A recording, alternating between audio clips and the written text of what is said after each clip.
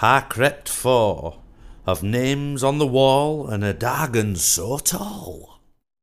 Sir Tingly helped him to his feet and patted some of the dust from him with a glove. Tell me about the wizard. The old man looked up at him. His name was Isaac Canspell.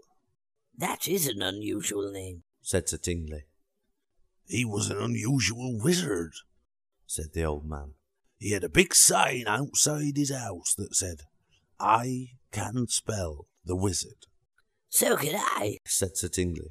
You start with a T, then a little H. No, that was his name. What's your name then, good sir? asked Sir Tingly. Old Ned, said the old man. I used to be called Young Ned, but that was a long time ago. Will you tell me yours?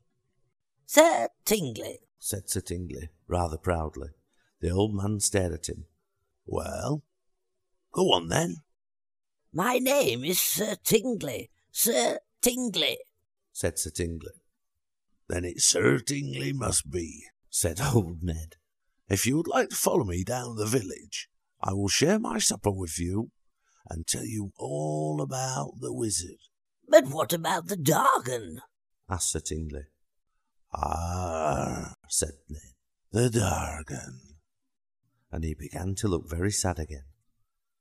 It is this big, he said, stretching up. And this wide, he said, stretching out his arms. And this green. And then remembered that you couldn't wave colours with your hands, so he said, It's horrible. He shook his head and ambled off along the road towards the village. Sir Tingly climbed up onto the horse and undid the reins from the side. He leaned forward to ask her if she thought that they might, just possibly, if it wasn't too much trouble, that is. But Whinnie had already set off and was following Old Ned down the road by the river at a steady clip-clop. Sir Tingly sat back to enjoy the breeze once more. It felt like mice in his suit.